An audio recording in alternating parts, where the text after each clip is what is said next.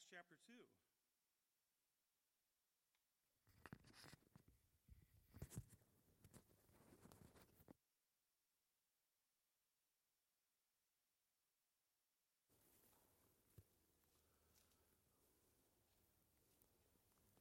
It is really quiet in here tonight. It's because everybody is anticipating such a wonderful Bible study. I can tell that's probably what it is, I'm sure. Not because you're tired or anything like that. Amen. Acts chapter 2, we're continuing on in our series. We began several weeks ago, a couple months ago. The Church Ablaze, looking at the beginning of the church, the birthing of the church, the giving of the Holy Spirit of God. And just an amazing passage of Scripture that we began studying. And I love Acts. I've read it many, many times. And in this study, as we've been studying it, there's things we're pulling out. Hopefully there's things that we can add to our knowledge by diving in and looking at and studying. Also to build our faith. I think it's important that we have a good grasp on the book of Acts. Because if we have a good grasp on that, we understand what the church is and how the church is to operate. How God can work. To see the wonderful things that God did and that God can do again. Also to see how the church was birthed and to be able to differentiate what happened at the very beginning and how it might be some different than it is today. And there are some things that are different. And as we do study this, we're going to be talking about some of the differences. And specifically tonight, we're going to be talking about what is the baptism of the Holy Spirit. This is a controversial subject for many. It's not for me. I don't believe it is when you look at the Word of God. But it truly is a controversial subject for some. There are movements that are out there that really, I truly believe they misinterpret what the baptism of the Holy Spirit is. And we'll be delving into that tonight. But I want to begin looking here at chapter number 2. Remember, in chapter number 1, we see the ascension of Christ. We see the command that he gave there in Acts chapter 1, verse number 8. We see how he gave the promise of the coming of the Holy Spirit. The command for them to tarry, to stay there in Jerusalem. We're going to be hitting on some of those again tonight as we lay the foundation for this. But we see all these things happening. And then the last several weeks we've been studying and looking at a great prayer meeting they had in the upper room, 120 that were there. And the people that were present and how that they got along. They were in one accord. And how that they were able to add Matthias as the 12th apostle. And to replace Judas, and looking at all of that, and to see how God worked through that. And so tonight, we're picking up kind of there. We see now that they've tarried, and now in verse number 1, it says, "And when the day of Pentecost was fully come, they were all with one accord in one place. And suddenly there came a sound from heaven, as of a rushing mighty wind, and it filled all the house where they were sitting. And there appeared unto them cloven tongues, like as of fire, and it sat upon each of them.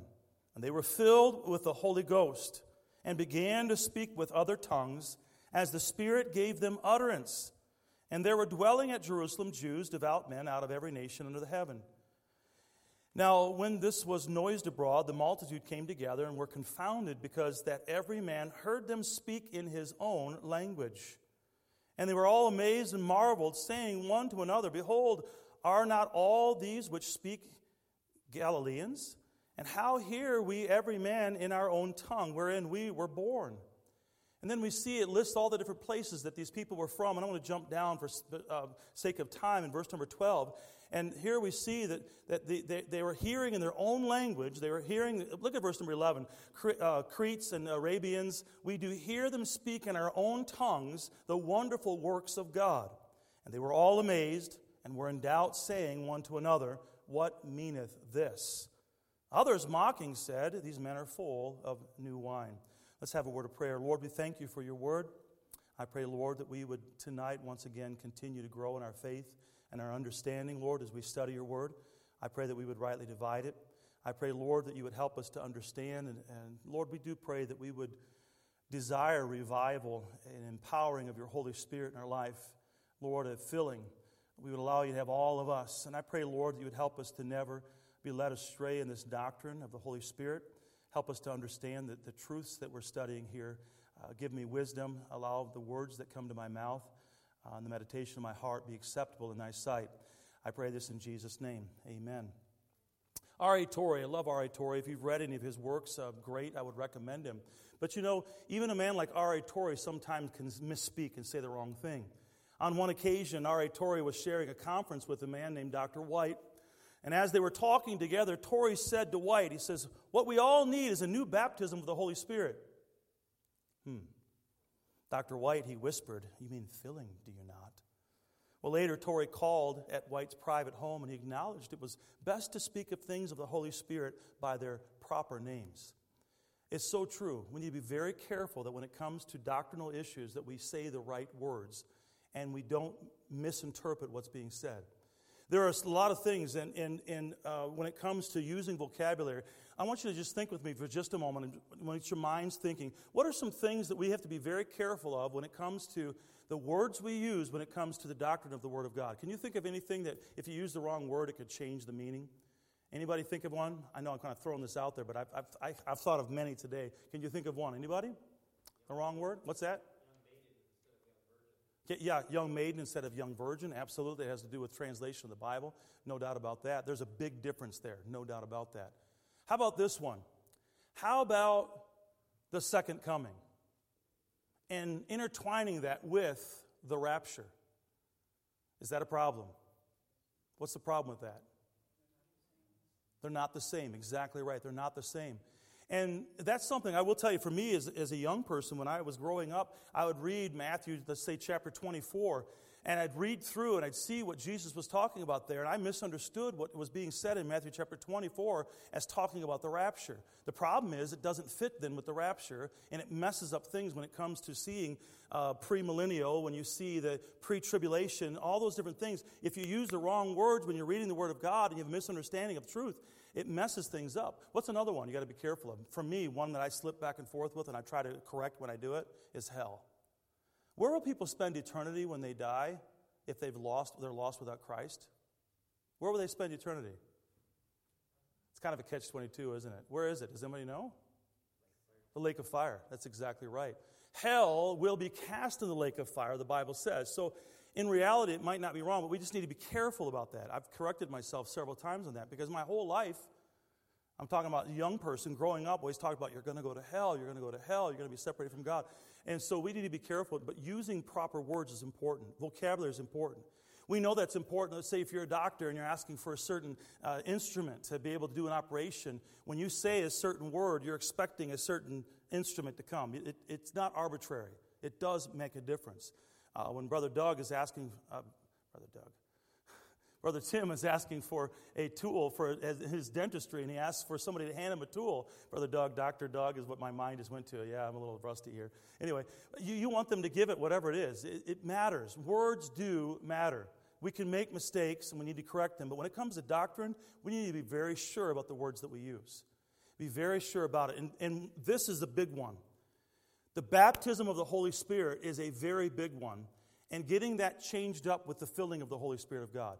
Now, you might say, I have no issue with that, but there's a lot of people that do. And there are going to be people that will come into your life that are going to try to trip you up about that exact thing, about the filling of the Holy Spirit of God and the baptism of the Holy Spirit of God. And so what does baptism of the Holy Spirit really mean?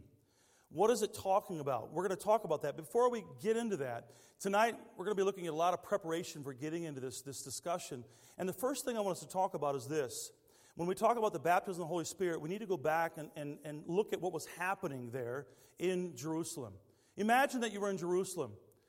Imagine the time of year that it was. Does anybody know the time of year that it would have been if Pentecost there in Jerusalem? Anybody want to take a guess at the time of year? Not by the Jewish calendar month, but by our month. Does anybody know? Any idea what it would be? So when was Easter? Or when was the Passover? When was it? What month would it be in our months? Does anybody know? It is the same as it is now. It'd be in March or early April. Nisan or Nisan would be the month that it would have been. It would have been during the month of the Passover, the special Passover celebration that the people would have had there in that time. And so then the month of sort of been approximately the month of March or the month of April. And then you have to add, after that, you have to add 50 days after that. And so it would be about the time of June. So weather would have been good. This would have been probably for people that were Jews or Jewish proselytes. Those would be people that became Jews, not by birth, but by being converted into Judaism.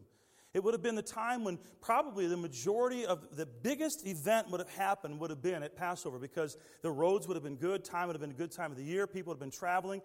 Many think that the celebration of Pentecost perhaps would have been even greater in number of people coming from around the world at that time than even the Passover would have been, because of the traveling conditions in that day. And so there's a lot of people that have been there. It would have been a beautiful, perhaps, day in June, around that time of the year for us. Many people would have been, it would have been very cosmopolitan, lots of people from all over the world. Now, how did Jews get all over the world? How did Jews or proselytes get all over the world? Just think about that for a moment. Anybody? How do you know? Where'd they come? How did they get around the world? We know they came from Israel there, but how did they get spread out so much? Anybody? What's that? Yeah, the tribes were scattered because of what? Because they disobeyed God.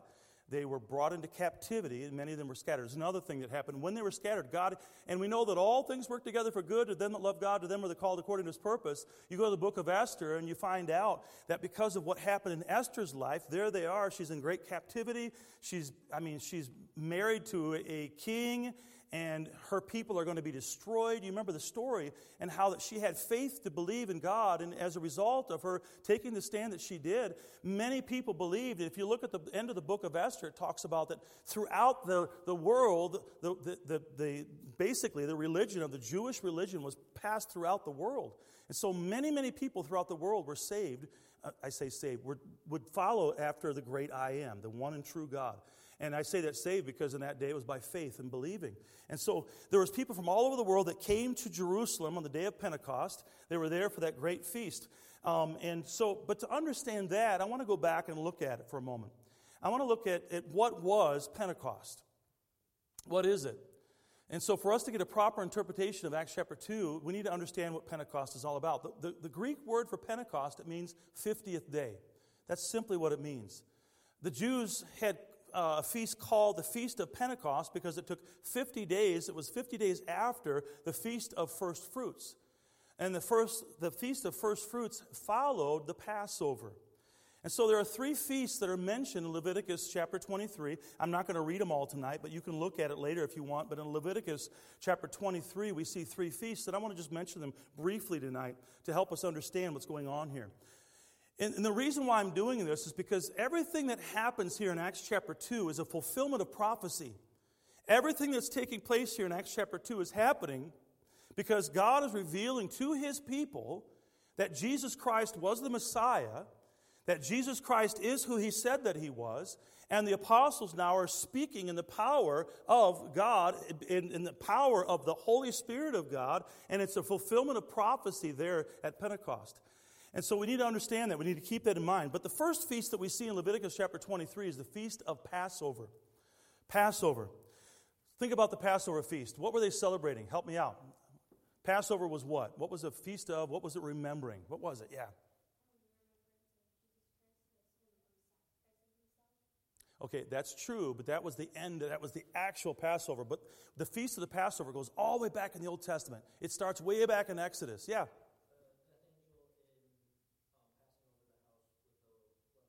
Absolutely. So they had to put the blood over the doorpost and on the lintel. They had to cover it. There was a passing over of the death angel. And remember, that was the plague, the final plague there to set God's people free out of Egypt. And so there was a feast that was set up. God wanted them to remember. God wanted them to never forget that He had delivered them, that it required, though, the shedding of blood. Without the shedding of blood, there is no what? Remission. There needed to be that shedding of the blood of the innocent to pay for the sin of the guilty. It's all was a picture, was all foreshadowing of what Jesus Christ was going to come and what He was going to do. And so we had the Feast of the Passover. And by the way, what is our Passover today? Is it Sunday morning? Is that our Passover today? Uh-oh. You guys aren't real sure about it, so we better make sure of it tonight. What is our Passover? Is it Sunday morning? Yes or no? No. Absolutely not. We do not have a Passover we observe on Sunday. It is not the Christian Passover. It's not. People call it that, but it's not. That's one of those things we've got to be careful about. Remember the words I talked about earlier? We got these people called Seventh-day Adventists because they are using the word Sabbath, and they're saying that those Christians that meet on Sunday are not true followers of Christ because we're supposed to meet on the Sabbath. And yet the Word of God tells us this in 1 Corinthians 5:7. Look what it says on the screen. Notice what it says. Paul says, "For even Christ, our Passover, is sacrificed for us." So what is our Passover? Jesus Christ is our Passover. The Lord Jesus Christ is our Passover. He fulfilled the law. All right? He is our Passover. And so it's interesting. So not only was the Passover lamb in Exodus chapter 12 a picture of Christ, but it was also an indication that Christ would die on Passover. The 14th of Nisan, which corresponds to a day, like I said earlier, late March or early April. We still have those days. That's why the date of Easter changes every year. We're following that same calendar for that. And so there was the Feast of the Passover. The second feast that we see there is the Feast of First Fruits. You find that in Leviticus chapter 23, verses 9 through 14. This feast was on the day after the Sabbath following the Passover. So what is the day after Sabbath? Sunday.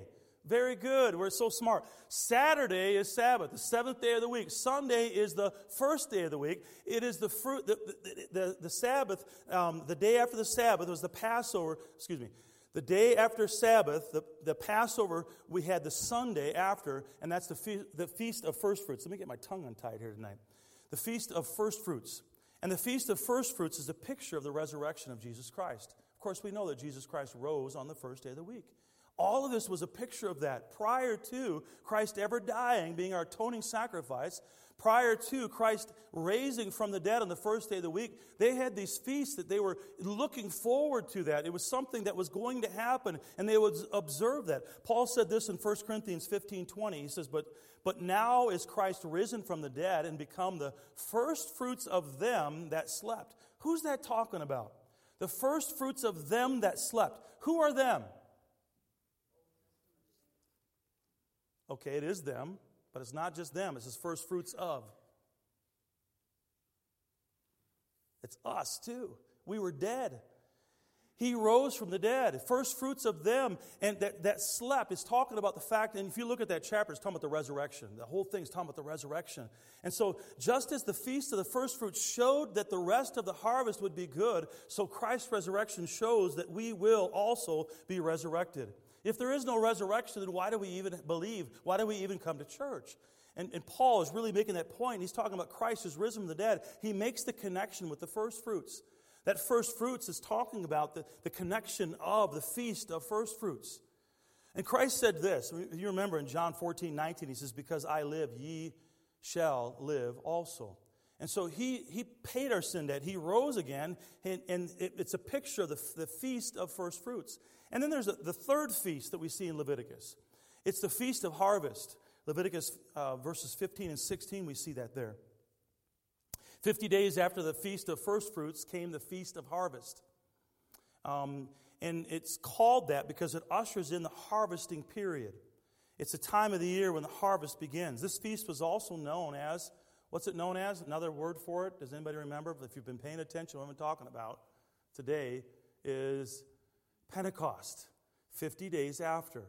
It's also known, the Feast of the Harvest is also known as Pentecost. And that day they would have called it Pentecost. We see that happening here. The day of Pentecost, 50 days after. 50 days after it had happened.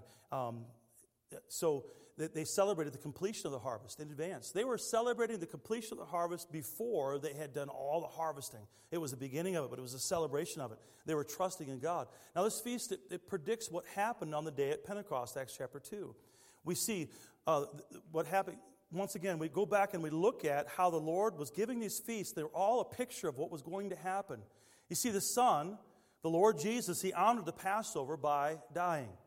The Father, he honored the Feast of First Fruits by raising Christ from the dead. It was the first day of the week. The Holy Spirit honored the Feast of the Harvest by coming on the disciples of Christ as they waited in Jerusalem in that upper room. All of this we see a fulfillment of prophecy. And so the Holy Spirit came on the day of Pentecost to fulfill prophecy. We're saying all of this. We're building this foundation. There's a reason for it. We need to understand that Pentecost was a predetermined epoch in the mind of God. It was a predetermined epoch in the mind of God. It was a predetermined day, a time that had specifically God had chosen for that to happen, when the Holy Spirit would come. Just as the birth of Christ was, just as the death of Christ was, just as the resurrection of Christ was, just as now the Holy Spirit being given. God had it all, and it's amazing when you go back and you see the connections, when you go back and you look at the Old Testament, how God was foreshadowing all of these things. And here's the thing. If you were a good Jew and you knew the Old Testament, you studied it, you've been taught, and you went to synagogue and you've been taught by the rabbi, they would have been being taught about these things concerning their Messiah. And that's what's so amazing. And when the Messiah was right there, they denied him. Now, we know many of them denied him because of the power issue they had, because they did not want to give up the power. But here it was, all in front of them, a fulfillment of prophecy. So God had it, a special day. Now, this does away with the notion held in some circles today. There's many people that they say that you have to wait to experience the baptism of the Holy Spirit. That you must go through stages of Pentecost in order to receive the Holy Spirit. Now, if you haven't heard that, chances are you probably will. If you ever get in contact with other people that are in different churches, there are some churches that teach this. Primarily charismatic and Pentecostal churches teach this. They talk about how that you must tarry, you must wait, you must ask for the baptism of the Holy Spirit. And if we look back at what we've already studied in chapter 1, when we looked at how that the disciples, how that they were commanded, what they were supposed to do, and how they were to wait, and how they prayed, they never prayed for the Holy Spirit to come. I mentioned this a couple of studies ago. Why didn't they pray for the Holy Spirit to come? Why didn't they? It was already promised. When God promises something, you don't have to pray about it. You can thank God for it, but you don't need to pray that God will do it. If God says it, listen, it's going to happen. It wasn't something that they prayed for. And so it is true that they did tarry. There's no question about that. But that was in obedience to Christ's command. They were even told the precise spot they were supposed to tarry. Does anybody remember where they were supposed to tarry? Anybody remember? Yeah. Okay, they were in the upper room. That's true, but there's a specific city. Let's make it more of a city. Do you remember? You probably do. What city was it? All right. Go to Luke chapter 24, verse 49.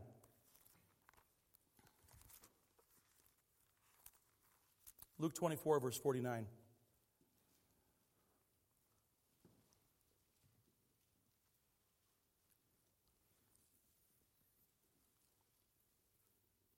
What city did Pentecost happen in? Somebody know? Okay, just making sure. I'm starting to get a little worried.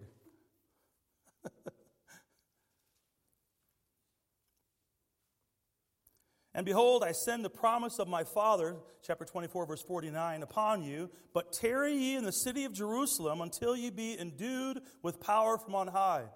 All right, so here's a command Christ gave them. I'll go to Acts chapter 1 now. This is really a continuation. This might be Luke 2, but this is Acts chapter 1, verse 4.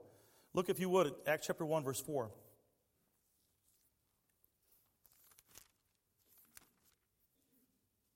And being assembled together with them, commanded them that they should not depart from Jerusalem, but wait for the promise of the Father, which saith he, ye have heard of me.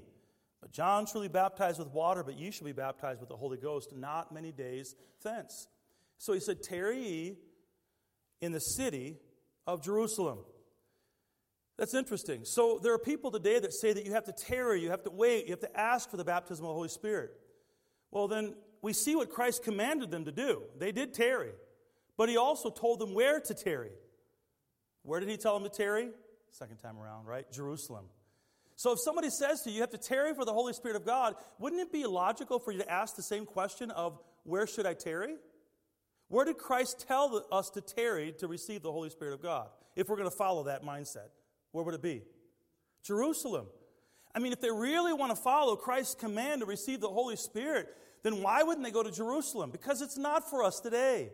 It was specifically for the disciples there, the apostles that were there. He says, tarry ye in the city of Jerusalem. And, a more important question to where you're tarrying is it necessary to tarry? That really, for us, is a more important question. And that all depends. What does it depend on? Well, it depends on whether or not the tarrying of the disciples caused the descent or the baptism of the Holy Spirit of God. Did the tarrying of the apostles cause the baptism of the Holy Spirit of God? Yes or no? Not at all. Not at all. Now, they could be obedient and experience what God had promised, but God was going to do it either way.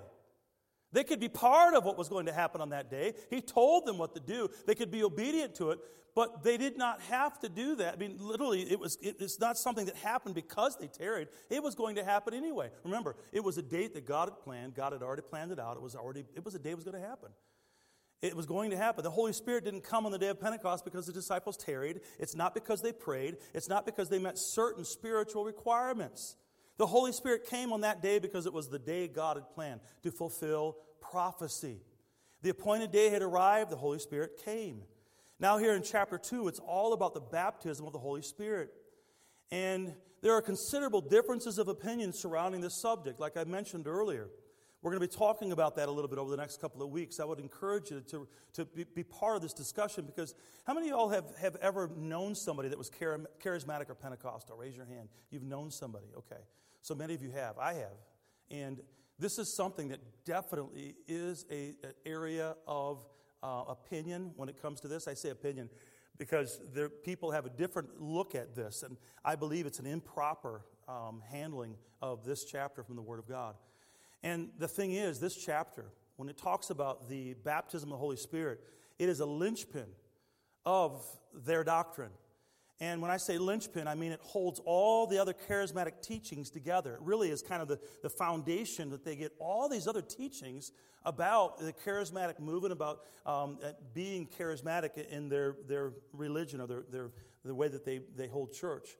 They also believe that certain physical manifestations show that a person has experienced this baptism. They believe that there are actual evidences of you being baptized by the Spirit that shows itself physically. Anybody know what some of those are? Things that they would say is an indicator that you have received the baptism of the Holy Spirit of God. Yes, Rodney? Absolutely. Speaking in tongues. What kind of tongues they say? Are they known or unknown tongues? Unknown tongues, not scriptural at all. By the way, that being an indicator is not scriptural either, but that's one of them. And that used to be pretty much the only one, but there's been ones that have been added to that. There's other ones now. I don't know if you've ever seen it or not. I was at a church one time. It was a charismatic church. I got there right at the end of the service for the best part, I guess. But anyway, during the invitation, there were people that were standing up and began to speak in tongues. It made the hair stand up in the back of my head. All I knew is, man, you know what? My spirit wasn't bearing witness with that. It was spooky to me. And then there were people that began to fall, being slain in the Spirit. You ever watched anything on TV where the I forget what his name is. He goes like this, and the whole crowd just falls over. Oh my goodness! I could see a preacher having some bad breath in that happening. But you know what? Having the power. I'm sorry. Anyway, you know what they would say about what I just said? That I was blaspheming the Holy Spirit. Mm-hmm. They'll use that when you talk about stuff like this. Be careful now. You're going to blaspheme the Holy Spirit of God. You know, what's worse, me saying what I'm saying or misinterpreting the Word of God? What is more blasphemous to the Holy Spirit of God? Yeah. What is more blasphemous to the Holy Spirit of God in misappropriating what He is here for to do and who He is to lift up? We're going to talk about this the next couple of weeks. There's a reason why the Holy Spirit came, and Christ was very specific in what He was going to do and what His job was. And people today, they use this as a linchpin of their belief, and they jump into a lot of different areas of teachings and misinterpreting of the Word of God because they get the foundation wrong, the very beginning of the church. They get the foundation wrong when we receive the Holy Spirit of God and at what point in time. It's so crazy that now there's, like I said, being slain in the Spirit. You ever heard of the jerks? Not people. I'm not talking about people now. I'm talking about people that get slain in the Spirit. They get the baptism of the Holy Spirit. They start jerking uncontrollably. You think I'm crazy, but there was a movement going around in our country several years ago. You could read about it. Charles Finney talks about it. And we're talking about years ago. People got the jerks. They started jerking and uncontrollably. They couldn't stop. The Holy Spirit of God had gotten a hold of them. I don't know what it was. But I can tell you this, the Word of God doesn't tell me that people... Now, does the Holy Spirit of God work in ways we don't understand in a lot? Yes, I agree with that. But it doesn't work contrary to the Word of God. We need to understand that. There's so many things that they try to... People falling into trances. They consider these proofs of the baptism of the Holy Spirit of God. And It's interesting. If you were to look at charismatic statements of faith, there's a typical, most Pentecostal and charismatic statements of faith, they include, I want to just share with you an excerpt from one of them. And most of them will include the same thing. Let me share it with you.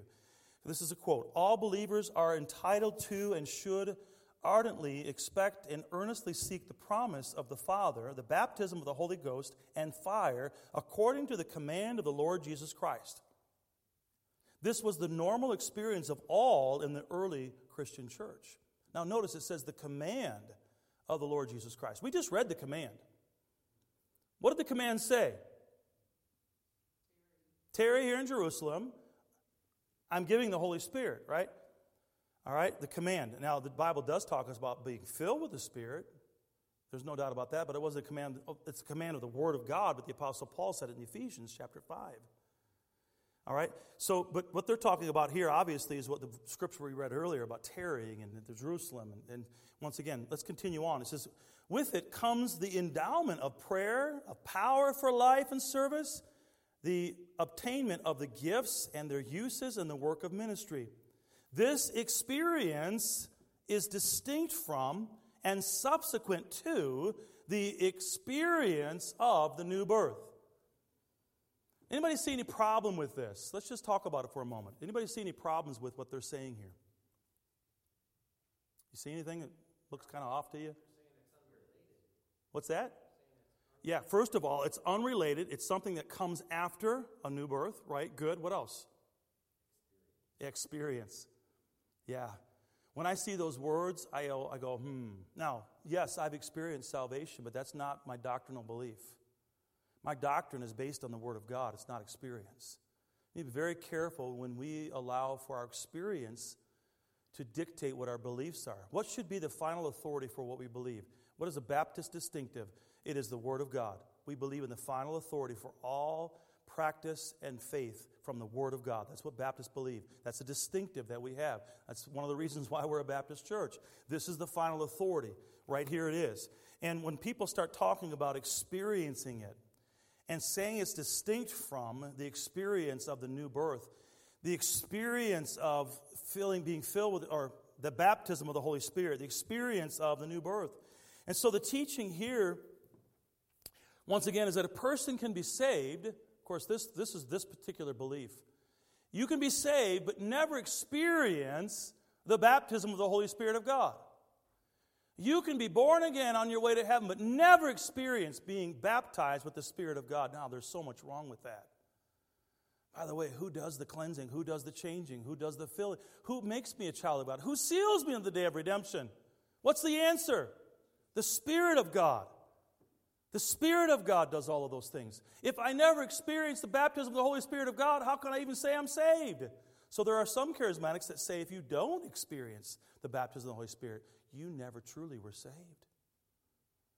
How many of y'all have spoken? Don't raise your hand. Have you spoken in tongues lately? John's got his hand raised back there. John, what did you say in tongues? He probably does speak in some unknown tongue at times, but not the kind we're talking about. I mean, I'm gibberish and stuff like that. Kids can be. Sometimes I hear gibberish. You ever hear something and you hear it wrong? Yeah, I won't go into that right now. I did that on my trip. I'll tell you sometime about that. Sometimes you got to be careful how you react to something you think you heard. It can get you in a lot of trouble. Anyway, but I have never spoken in a tongue that was not my language. I've never spoken in an unknown tongue, which I don't find in Scripture anyways. Even if I could be as eloquent as an angel and speak in the tongue of an angel and don't have charity, I'm a sounding brass and a tinkling cymbal. That doesn't mean that I'm able to speak as an angel. It means that even if I had the ability to do that and I didn't have God's love in me, it'd be worthless. It'd be nothing more than noise to people. That's not what the Word of God is not talking about that. But in this time, in this day, back here in Acts chapter 2, we definitely see they spoke in these languages from all of the known world. I say spoke, did they? What were they probably speaking in? What language? Does anybody know? Aramaic. They were probably speaking in Aramaic, but people were hearing it in their own language. They were hearing it in their own tongue. That was a miracle of hearing, not of speaking. They were speaking, and they heard the word in their own language. They were all listening, and they heard this, and they were amazed by it. Aren't these Galileans? People in that day, Galileans would have spoken Aramaic. So it's an amazing thing, but people, they base it on their experience. They say if you haven't, so they have two levels. Let's say that they believe you can be saved and not experience the baptism of the Holy Spirit. What that means is you have two-tier salvation. You have those that have and those that have not. You have those that are going to heaven in first class and those that are going to heaven on, what's the other class? Not business, but what's that last class you get on an airplane? You ever been on one of those? What's that? Yeah, coach, man. You're all the way in the back. Your seat's like this big. The person sitting next to you is this big. It's terrible. And I'm that guy next to you. Anyway, I mean, it's terrible. Some of you are like, all right. But, some people are going to heaven in a different class. I'm having some fun with this. But that's the silliness of it.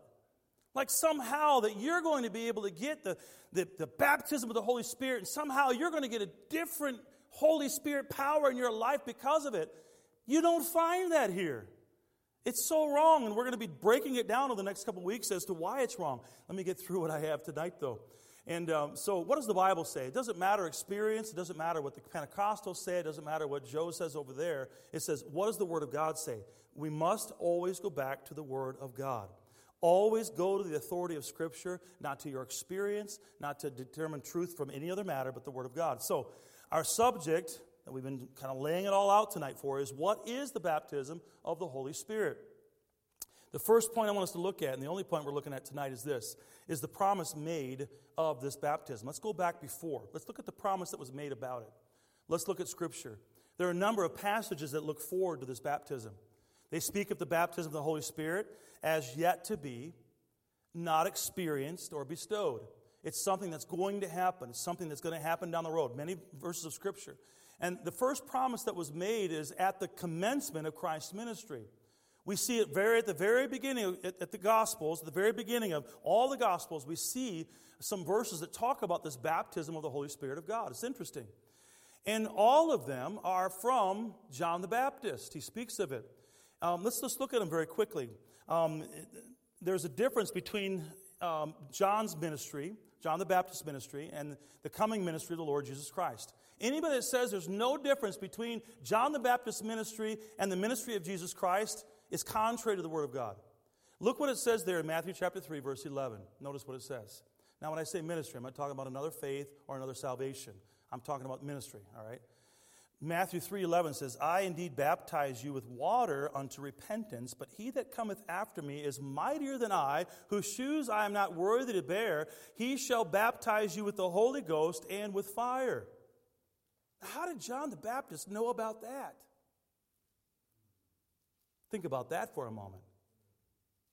How did John the Baptist know about that? Now, obviously, he had the Holy Spirit within him. We do know that. The Bible tells us that, which was an unusual thing, Old Testament. God had revealed that to him, but it was also, I truly believe this is something that this, like I said, fulfillment of prophecy, fulfillment of prophecy, fulfillment of prophecy. These were things that the Jews were looking for to know the Messiah had come. How about Mark chapter 1, verse 8? Look at it. I indeed have baptized you with water, but ye shall be baptized with the Holy Ghost. There it is again. How about Luke chapter 3, verse 16? John answered, saying unto them all, I indeed baptize you with water, but one mightier than I cometh, the latchet of whose shoes I am not worthy to unloose. He shall baptize you with the Holy Ghost and with fire. There it is again. John chapter 1, verse 33, notice what it says. And I knew him not, but he that sent me to baptize with water, the same said unto me, upon whom thou shalt see the Spirit descending and remaining on him, the same as he which baptizeth with the Holy Ghost. Who's that person? Come on now. Who's that person? Help me out. Say it if you know it. Good, absolutely. The Holy Ghost. We see there at the baptism of the Lord Jesus Christ, we see God the Father, we see the Holy Ghost, we see God the Son. We see the commencement of his earthly ministry. And it's speaking about it here. And how that the Jesus Christ, the same as he which baptizes with the Holy Ghost. How many people did Jesus baptize with water when he was here on earth? Zero. None. His disciples did. John did, but he never baptized anybody. He baptized with the Holy Spirit of God, and we see that happening now at Pentecost in Acts chapter 2. And so we see clearly from these passages that the baptism of the Holy Spirit was yet to be. Just keep that in your mind. It hadn't happened yet. All right? It hadn't happened yet. You have his apostles, you have disciples, you have followers of Jesus Christ. You even have John the Baptist, a great prophet. We see all these things, but the baptism of the Holy Spirit has yet to happen. It has not happened yet. We're keeping that in mind on purpose. So the promise made of this baptism was made at the commencement of Christ's ministry, the very beginning. We also see that it was made at the conclusion of Christ's ministry. Look at the statement. Go back to Acts chapter 1, if you would. Acts chapter 1, look at verse number 5.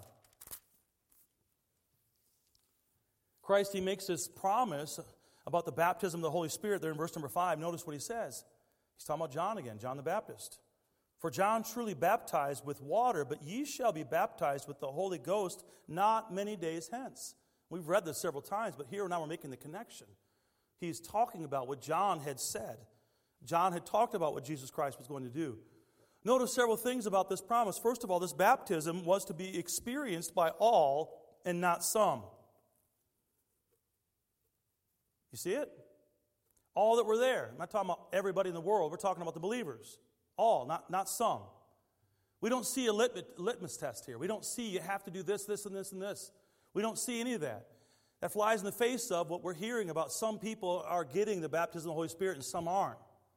No, we see all, not some. Secondly, the baptism was yet to be. He says, ye shall be baptized with the Holy Ghost not many days hence. So it was a future tense he's talking about. It hadn't already happened. Thirdly, this baptism was limited to a point of time, not many days hence. It was going to happen. Not many days hence. Not many days hence. It was going to happen. This experience was going to be something that happened the day of Pentecost, and it was an amazing thing that happened that day. We'll never repeat it. We'll never have another Pentecost. It's never going to happen again. Are we ever going to have another Calvary? Is there ever going to be a need for another resurrection, the first day of the week, first fruits? No. There's never going to be another Pentecost. It was a one-time event. It was all prophesied. It was fulfilled. And now we're enjoying the fulfillment of that prophecy. What God had said to us. This is something, if you grab onto this, it'll help you understand this and not be led astray. I've known people in my life that have been led astray by these doctrines we're talking about. The doctrine of the speaking in tongues, the gifts, the sign gifts, and a lot of those things. So we need to be very careful about this. And so the testimony concerning the baptism of the Holy Spirit extends from the appearance of John the Baptist to the ascension of Christ, all the way through that. And so in the first 4 passages, I already mentioned this earlier, that we just read from the Gospels was from John the Baptist. And then we see in Acts chapter 1, the Lord Christ himself speaks, but their testimonies are one. They agree with one another. And so in all 5 passages, the announcement is prophetic. So there was no baptism of the Holy Spirit previous to the Lord's ascension. None. And so we're going to stop there tonight, but I wanted to kind of lay that out. Next week, we're going to talk about the problems that are raised by this baptism. We're going to talk about the subject of the misinterpreting of it and how we are to look at it properly and really get into it. But tonight, I want to just stop with this. We're talking about all of this, the baptism of the Holy Spirit, the filling of the Holy Spirit of God. And the question tonight is, number 1, have you been baptized by the Holy Spirit of God? And really what that is, have you been born again? Have you have the Spirit of God within you? Have you been saved? And then secondly, and it is a distinct difference, and it's not a baptism now at this point, but it's allowing God to have all of us. We've already been baptized. The question is, does he have all of you? Are you filled with the Spirit of God? And I would just challenge you to, we can sit here and say, well, their doctrine is wrong, their doctrine is wrong, their doctrine is wrong. And then we have to ask the question, is our life right? Are we living the way that we should? They talk about, and I don't want to jump ahead, but one of the things that we're going to see is there's a challenge of even eternal security in all of this. And there's people that will challenge you about, how can you say that you're eternally saved and live like the devil? How can you say that you're eternally saved and you have the Holy Spirit of God within you, and yet you live like the devil? And there is some truth to that, but the truth is not that you lost your salvation. The truth is, have you ever been saved? And I challenge you to examine your faith, see whether or not you are in the faith. And this is something you're going to continually hear from this pulpit as we study the Word of God, is to challenge us to make sure that you know that you're a child of God. And then, number 2, make sure that we are surrendered completely to the Spirit of God, that we are allowing Him to have complete control of our life. Let's all stand up. We'll have a word of prayer.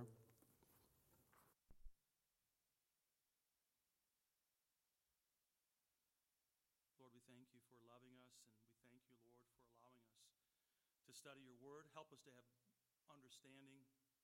Lord, I pray that our faith would continue to grow. I pray that we'd be able to give an answer to any man that would ask it. Lord, that we would know how to answer and to be able to teach our children what we believe, why we believe it. Lord, that we would be strong in our faith. And Lord, I pray that we would understand that we have the power of your Holy Spirit in our life. And Lord, we just need to get out of the way and die to ourselves and be empowered by you, led by you. Lord, I pray that you would challenge our hearts tonight with our heads bowed and eyes closed. Do you know Christ as your Savior? Have you been born again? If you've never trusted in Christ as your Savior, it doesn't matter what you've said. What matters is what God knows. Right now, does God know you as his son or daughter? Have you been born again? If you don't know tonight, won't you trust in him?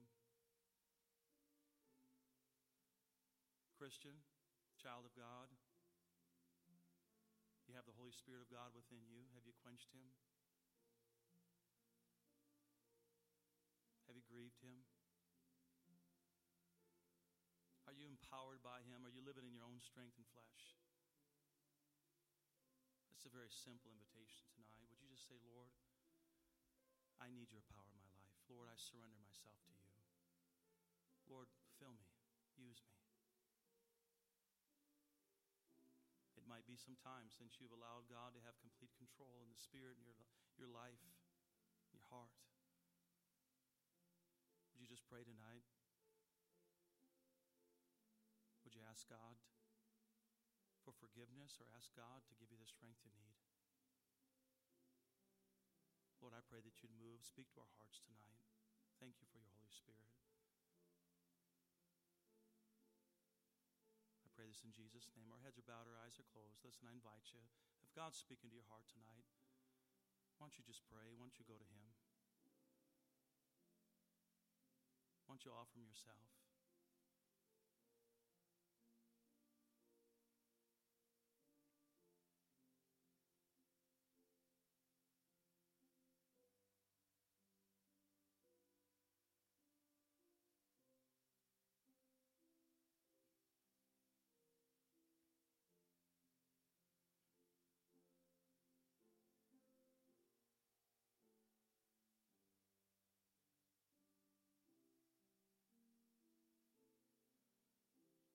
Let's sing that chorus. Would you sing it with me?